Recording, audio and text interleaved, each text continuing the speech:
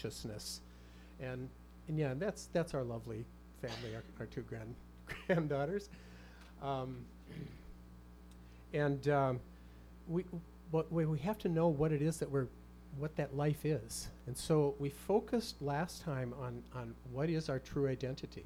If we are to revive, go back to the consciousness of our true identity, if we are to be reborn into what that true identity is, then we have to know what it is. And so we focused on that for a bit, and we said, okay, what is that?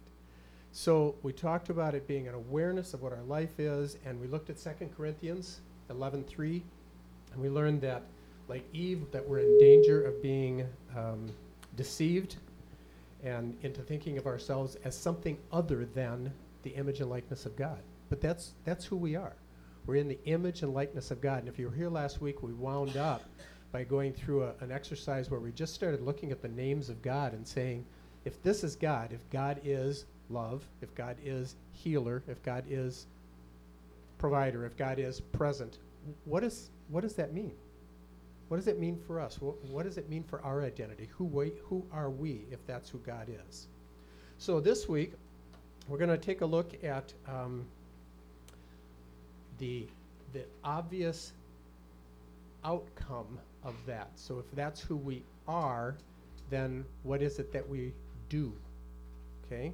And we talked about the fact that we're created in the image and likeness of God. We're woven together in Christ, and He's in us. And so we really want to think about how that moves, because Christ's image and likeness, Christ's image is His DNA, His likeness is His character, what He does. Okay, so we're created in that image. So we have to figure out of His DNA, out of who He is, out of who we are in Him, what then flows out of that. What do we do? And it's important, and a point that I made last week was this, and it's the next slide, I think, here. Next one. Yeah, that one. No, even the next one. That's because I just talked about that. There we go. Who we are determines what we do. Let's not get that confused. Let's not get that backwards. Let's not get that mixed up. In our society, we're what's called a cyber society. It's a doing society. And we identify ourselves by what we do. You go and you meet somebody new, and other than their name, the first thing you ask is, what do you do? Well, boy, that's a real relevant question. But is it who we are? And it's real interesting. When I did a lot of work with other cultures, especially the Hispanic culture is very much a relationship culture. And when they met people, they'd say, hi, how are you? What's your name? And then they'd say, so are you of the family?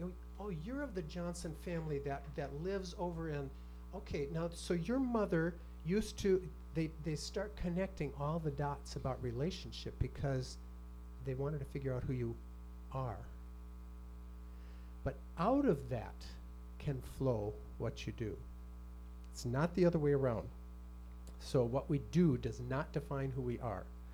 So let's go on and look a little bit more about what it looks like if we have this revived identity, this revived consciousness of who we are. What does it look like? So the fruit of revival is transformation. And in this part, what we're going to focus on what actually happens when revival is underway. The title of this series is Pray for Revival and then Start Reviving. And it's the idea of truly walking into our identity, because that's what revival really is. We walk into our identity as the image of God. And the actions that we take will begin to reflect God. That's what revival truly is. We'll reflect His abilities, His mannerisms, His character, His identity. We'll find ourselves in raising the dead world to life. That's what revival is, raising to life, to a consciousness of its original identity. I really like Jesus' words in Luke 10, where this is one of my favorite passages, so I probably have quoted it many times here, where Jesus says, look, the world is white unto harvest. Pray then to the Lord of the harvest that he sends workers into his harvest. And then immediately he says, now go.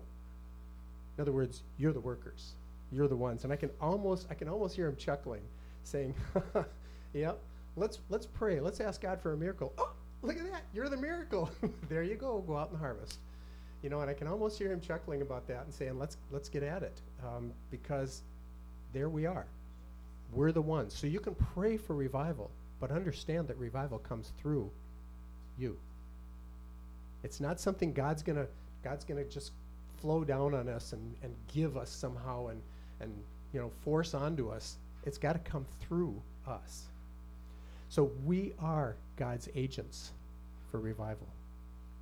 God has chosen from the beginning of the world to work through us. His very first command was one of saying, okay, folks, we're going to co-labor from here on in.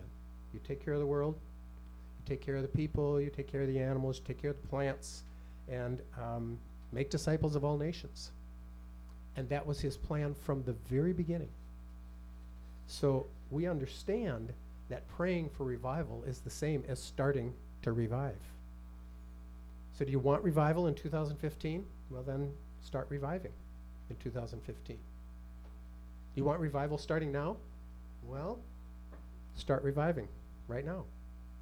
So last week we focused on who we are, and now our focus is going to be on what we do. So what does this act of revival look like?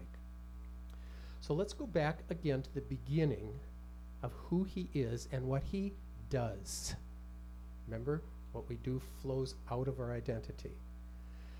And we've got a really good picture of that in Luke 4:18-19. I think there's going to be one that just lists a few scriptures now, but it doesn't actually have them written out. It's just going to list some. The Spirit of the Lord is upon me because he has anointed me to preach the gospel to the poor. So what does he do? He preaches the gospel to the poor. That's the part we normally think of as revival, right? Getting the gospel out there, getting the word out there. But Jesus didn't stop there. He said, he has sent me to proclaim release to the captives and recovery of sight to the blind.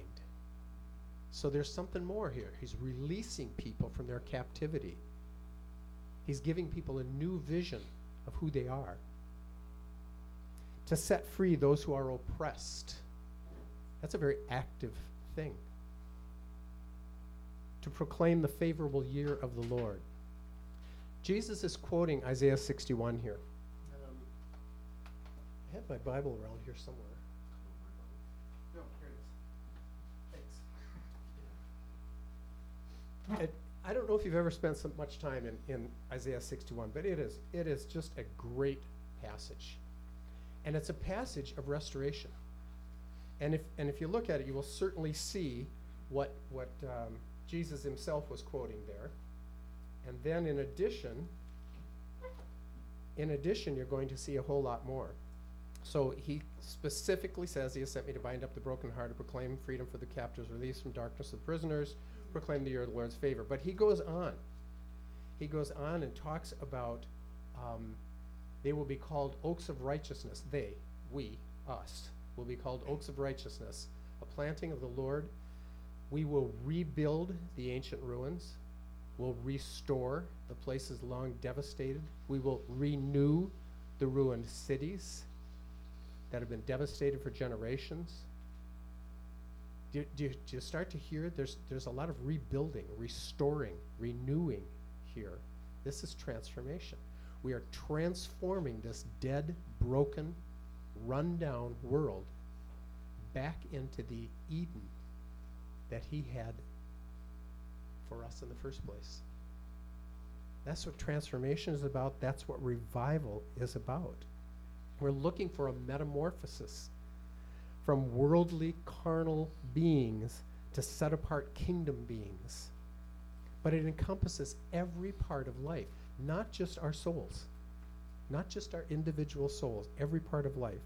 We're dedicated to his pleasure and will to bring all things in heaven and on earth together under one head, even Christ. which is from Ephesians 1, 5, 10.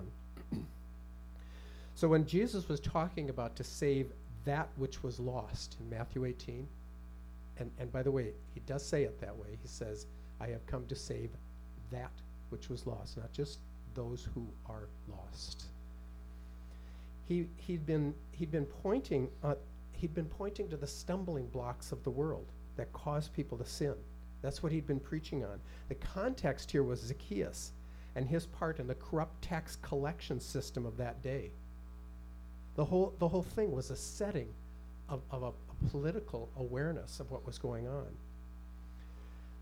Through Paul, Jesus sends us to those who are blinded from seeing the good news by the enslaving and corrupt systems of the world. He says to open their eyes and turn them from darkness to light. And there's a so that in here. Why does he want to open their eyes? So that they may receive forgiveness of sins and a place among those who are sanctified and called by faith to Jesus. That's the part we think of as revival. But the part that comes before it is opening the eyes. How do we open the eyes? Jesus makes it clear. We've got to do some things. We've got to release the captives. We've got to set them free from their blindness. We've got to free those who are oppressed. We've got to restore. We've got to rebuild. We've got to renew. Because those world systems are oppressing us. Those world systems are blinding us. Poverty is so rampant in our world, and it blinds us. Those of you who have struggled with finances know how distracting it is, how difficult it is to look at God when you're busy trying to figure out how in the world are you going to have your next meal, or pay your mortgage, or pay something for your kids to go to school. It's a tremendous bondage that we're in. And Jesus understood that in order for us to be freed from or in order for us to see him and see his light, we needed to be freed from the bondage. So let's go on a little bit. I think it's very biblically safe to say that we are called to bring all that is lost back to life, to revive the world, to transform the world from its dead, subjected state to the free and glorious kingdom of God. Why do I think that's true?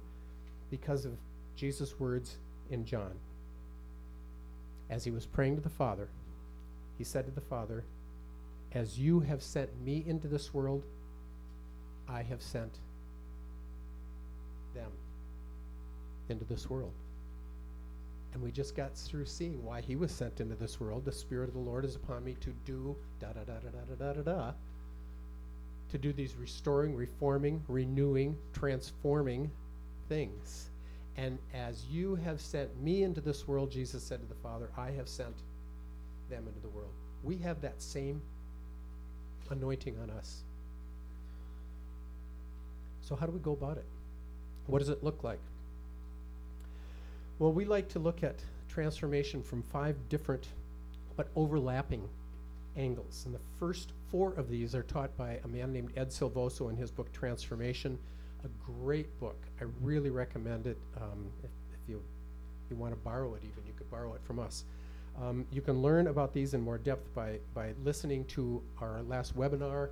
And if you go to the next slide, that little URL down there, if you want to just copy that down, fine. Otherwise, you can email us at info@market70.com. It's about a 45-minute webinar, but it really goes into some real depth into what we're talking about, and then brings in some different sides of it as well. But we're talking about 4 different levels of transformation. You go to the next slide for that one too. And you could probably stay there for a while now. Whichever if you want to do them one at a time, that's just fine. So the first one is spiritual. And this is the one we all think of. This is what, oh yeah, spiritual. Okay, now we're back to revival again. That's fine. For a Christian, this is the key transformational value. On a personal level, we're talking about becoming a new creature. We all know that. 2 Corinthians 5:17. The metamorphosis, again, that we talked about before, from carnal beings to set-apart beings. But when Jesus was talking about coming to save that which was lost, he pointed us to all these other things. They are part of spiritual revival. They are part of spiritual transformation. He understood that spiritual revival is tied to tearing down those destructive strongholds that hold us in bondage. So, in this way, we can see that spiritual revival is very much dependent on city and nation transformation, on eliminating poverty, on transforming those systems of our world that keep us in bondage. It's a clear connection in my mind. I don't know if you can see that, but it's a very clear connection. Remove those blinders, and then Jesus can do his work. Holy Spirit can do his work. That's what revival's about. Try to imagine changing the marketplace, the government, the education system, families, etc., without a spiritual awakening, without evolving people from a pure needs-based behavior to a values-based behavior. It implies an awareness of and a commitment to moral and ethical and social values. We can't possibly see revival on any other method, in any other area, until we see that spiritual revival. So I think this is universally recognized. People see this as vitally important, and we look for it. We look for it in our leaders. You know, we talk about it in the news all the time, in our sports heroes, our politicians, our teachers, all of our leaders. We look for that moral, ethical fabric. It's that spiritual fabric. We know it to come through Christ, but whether it comes through Christ or not, we still want to begin moving people that direction, because until they start to move in some sort of a moral, ethical idea of the world, they're not going to be able to see. They're not going to be able to make good decisions. So, the second area after spiritual transformation, and these are not, by the way, in some sort of numerical order, just the second one that I'm presenting here, is relational. So bringing us back into a consciousness of our relationship with God and with each other. Christians have been given the ministry of reconciliation from 2 Corinthians 5:18. That passage follows what we just said, that 5:17, which is the old is gone, the new has come. So we've been given that ministry of reconciliation. Transformation in this area is not about acceptance, which implies approval. And we can get confused about that. I think our world is very confused about that. That to reconcile means we have to approve of everything everyone else does. It's not about tolerance, which means allowing a deviation from a standard. That's the definition. The word reconciliation is translated from a Greek word that means to return to favor by means of an exchange. To return to favor by means of an exchange. I believe that this speaks to the exchange that Jesus made, his life for ours. I think it's pretty true that he gave himself on the cross specifically for transformation in relationships. They can only occur as we give ourselves up as he gave himself up. Truly loving the other person without respect to their behaviors, to their actions. Jesus gave himself up while we were yet sinners. He didn't wait until we behaved exactly the way he wanted us to behave. That's Romans 5:8, by the way. It's not only about reconciliation of broken relationships and maintenance of healthy ones, but it's about reversing the enmity between individuals and families and people groups through unconditional love, through speaking blessing in all situations. I think Linda and I have told this story here before, but we know a man who lived down the street with a nightclub, and this nightclub was a very raucous, wild nightclub. And here there were people living on the street that were trying to bring up their children, and there were drunks in the street and people doing drugs and people doing all kinds of other outlandish things out in the street. And he thought, what in the world can I do about this? And he began going out of his way to speak to the owner, to speak good things into the owner's life, to speak blessings into the owner's life. He complimented him on whatever he could think of. He looked for opportunities to compliment him. He looked for anything that was good, demonstrating care for him as a person, and offering to do small favors and kindnesses for this man. And at first it would just start out like, wow, you must have had a good night last night. You must be a good manager to pull in this kind of business to your nightclub. But as he kept at it, he began to find more and more things that he could compliment this man on. And eventually the nightclub owner began seeing this man as a friend.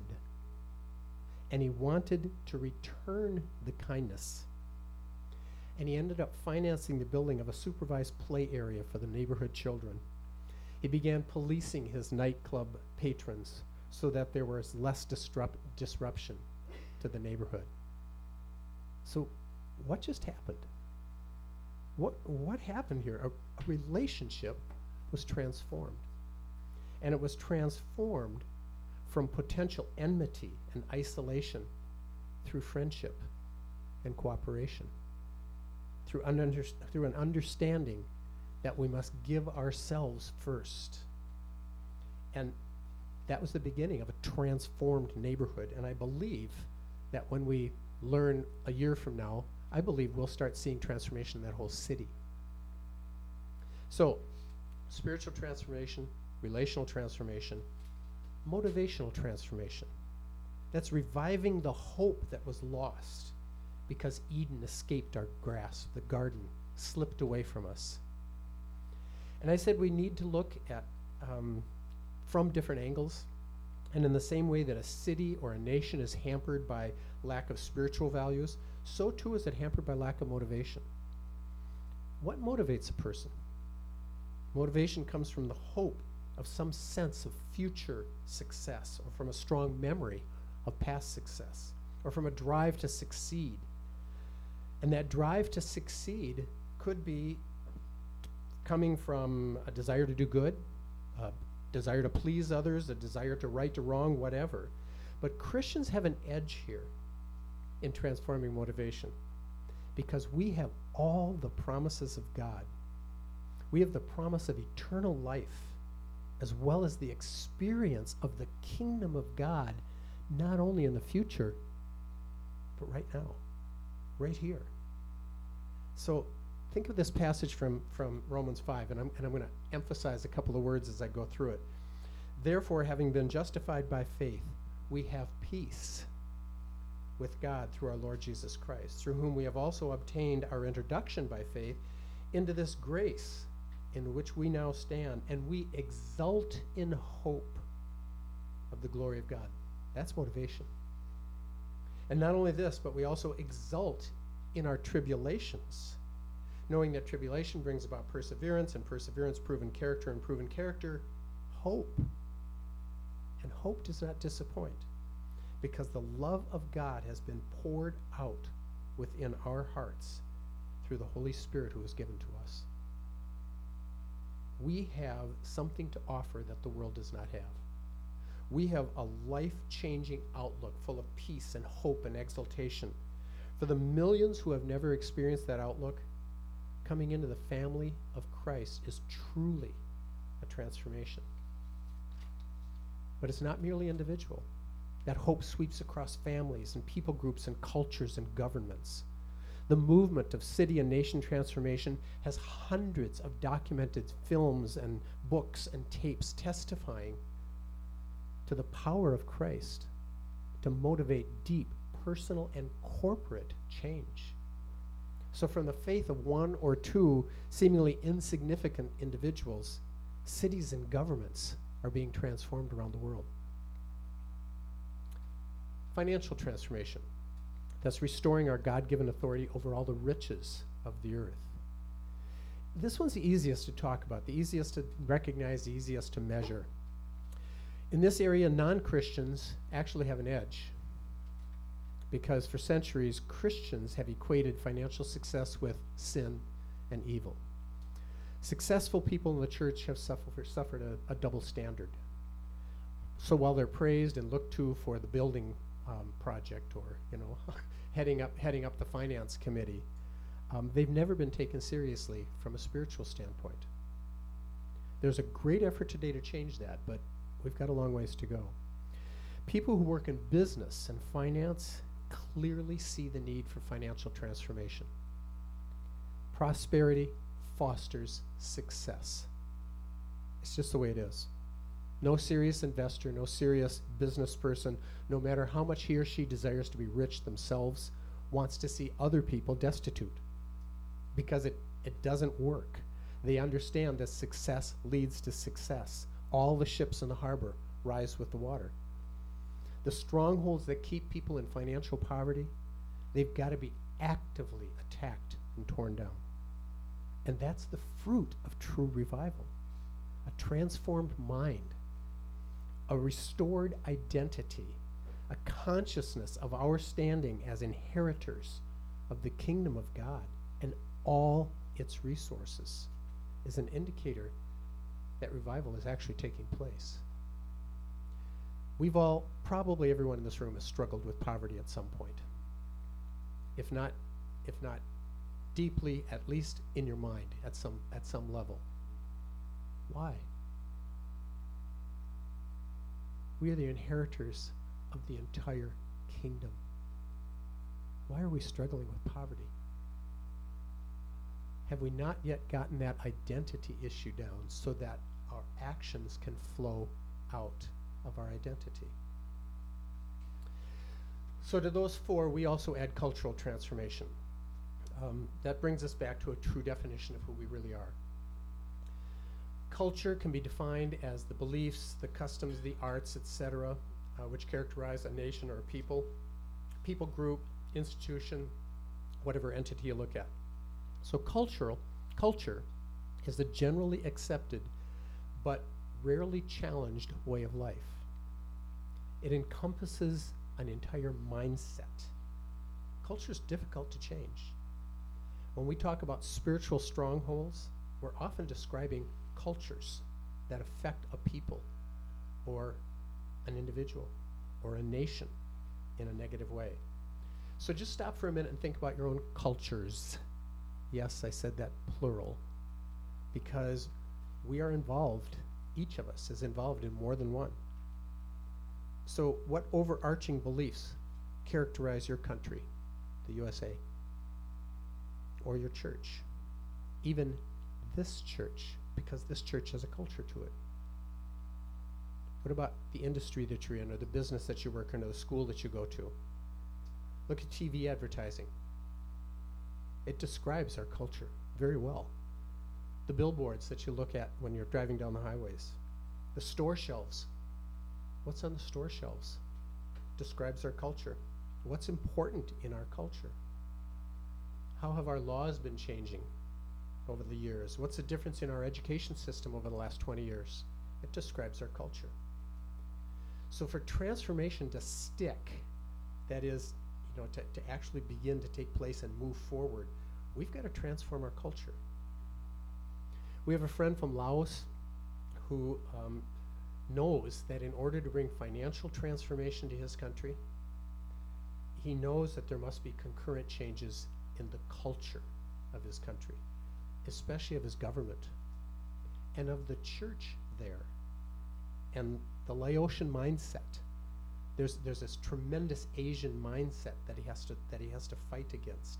In Uganda, an attempt to dismantle human trafficking that we're involved with, it's got to also involve the culture of poverty, the self-image of women, the tourism, investment, the whole culture of people and religion and relationships.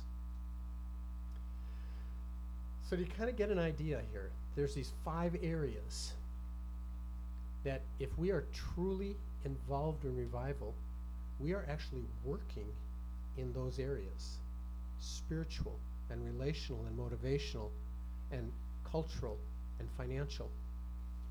And if we aren't working in those areas, then we're not doing God's work. We're not doing what God is doing. We're not doing what God created us to do. We're not letting the actions of God himself flow through the identity that he gave us. So how are we going to do that? Well, once again, we come to our practical set. We're a nice small group, so you ought to be able to just split into like 2 or 3 little groups, and that should do it. What I'd like you to do, go to the next slide. This is a long one. And I'll leave these up. But this is one for each one of those. And the questions to ask yourselves, and these are just sample questions. But you can choose any one of the 5, or you can go through all 5 as a group. But what's your understanding of the need for moral and ethical foundations in people and groups throughout the world? Do you get that? Do you understand why that's important? What do you think about people's abilities to make moral decisions? And what does it have to do with how we move forward? In what ways are you respectfully but intentionally challenging beliefs that are not spiritually healthy? And how do you do that? Relational. In what ways, this was a big one for Linda and I a few years ago. As a matter of fact, it's the reason we're here at Lydia House. In what ways do you intentionally put yourself in relationships that will challenge and stretch you? You know, we moved in circles that were very comfortable for us. I'm sure none of you have ever done that. But we do. We find what's comfortable for us, and gosh, that feels good, and so we stay there. Well, of course, what that does is it limits the kinds of relationships you're going to interact with. Do we interact with the poor? Hardly ever. Do we interact with the really rich? Never. Do we interact with people of other cultures, of other races? Rarely. You know, so we have to intentionally put ourselves in those places. Otherwise, you're never going to be able to expand your sphere of influence. You'll always be working with the same people over and over again. And that becomes very inward looking. How about motivational? How are you demonstrating your own motivation for transformation? Are you doing anything about it?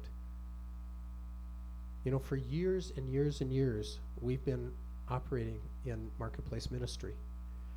And I can't tell you the numbers of CEOs and presidents and business owners that we come across that say, "Oh, right on, yes, that is really good.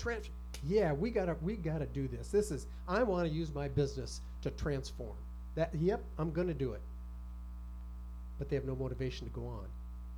And so you start hearing things like, as soon as my board of directors releases this, or as soon as our new product hits the market, or when we finally get rid of that old debt, there's no motivation to move forward. So they stay where they are. Financially, what about your own finances? As little as you might have, how do you use them? Do you use them for something that's transformational, or do you use them in other ways? We've been really convicted in our giving over the years. We've given, we tithe, we're tithers, and then we give above the tithe whenever we can. But we looked at some of our tithing over the years. We looked at especially some of our giving over the tithe over the years, and saw that we were giving into things that not only weren't transformational, but they may have been things that how would you? Held in place the status quo. Yeah, that actually held like aid organizations. While I firmly believe that when a big emergency comes up, we should all dig in and try to give. That the purpose for that aid organization ends the second the emergency ends. And we need instead to think about what kinds of organizations are going in and rebuilding and creating opportunities for people to grow instead of just giving them money. So how do you use your own money? How do you give? How do you invest? How do you spend? What do you spend on? And finally, cultural. In what ways do you contribute to the negative aspects of our culture? And we all do. I mean, if you're honest with yourself, you know you do it. There's things that you contribute to. And I don't know what you consider negative, and this isn't a judgment, but for example, the reality shows on TV like voting people off the island, whatever that one's called. Yeah, Survivor. What a horrible cultural mindset to have. Unbelievably horrible cultural mindset to have. And yet, it's one of the most watched shows on television. So we're contributing to that mindset. So if it's a mindset you don't agree with, you better ask yourself, ought I to be watching that show? Ought I to be talking about it around the water cooler at work? You know, how do we actually contribute? So, with that, just like last time, I've got these. So we don't actually have to keep that up, but we got plenty of these things. You start passing those around, please. I'm going to give you a blessing, and then ask that you just kind of break into a few small groups and just start discussing these things. Whatever's on your heart, whatever the Holy Spirit leads you to do. But Father, we first submit ourselves to you in a new awareness of who we are. We thank you, God, that you created us in your image with your DNA, that it was your desire from the very beginning to make us like you and to have flow out of us the very things that you created in the world and that you continue to sustain in the world. Thank you, Father. So now for all of you, I just bless you now with a new understanding of your awareness, of your identity, a new understanding of who you are and what that empowers you to do as a result of being made in the very image and likeness of God. And I bless you as you move forth into a new understanding of your life's work, your transforming work. In the name of the Father, and of the Son, and of the Holy Spirit. Amen. Thank you all. You know the drill now. Get together and chat with each other.